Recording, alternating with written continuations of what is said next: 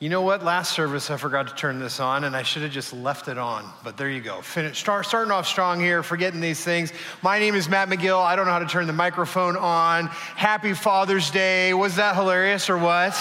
Yes, I used to work with one of those guys, so I'm a little partial. I think that it's really funny.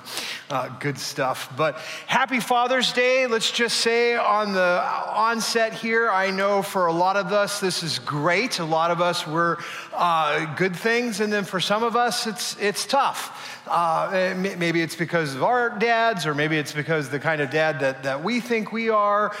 Some of us are trying to be dads, and that is an extremely difficult process to go through. And so I know we're all at different places, but even though we're at different places, we still, in Christ, we can have joy based on his promises, based on not what's going on.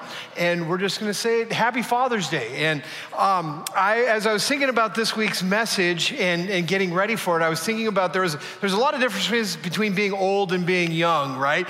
And I'm sure you're acutely aware of some of them. But when the young people, those young crazy, they think they know everything, right? Like that they're never wrong, and that they're just everything is all of the sum of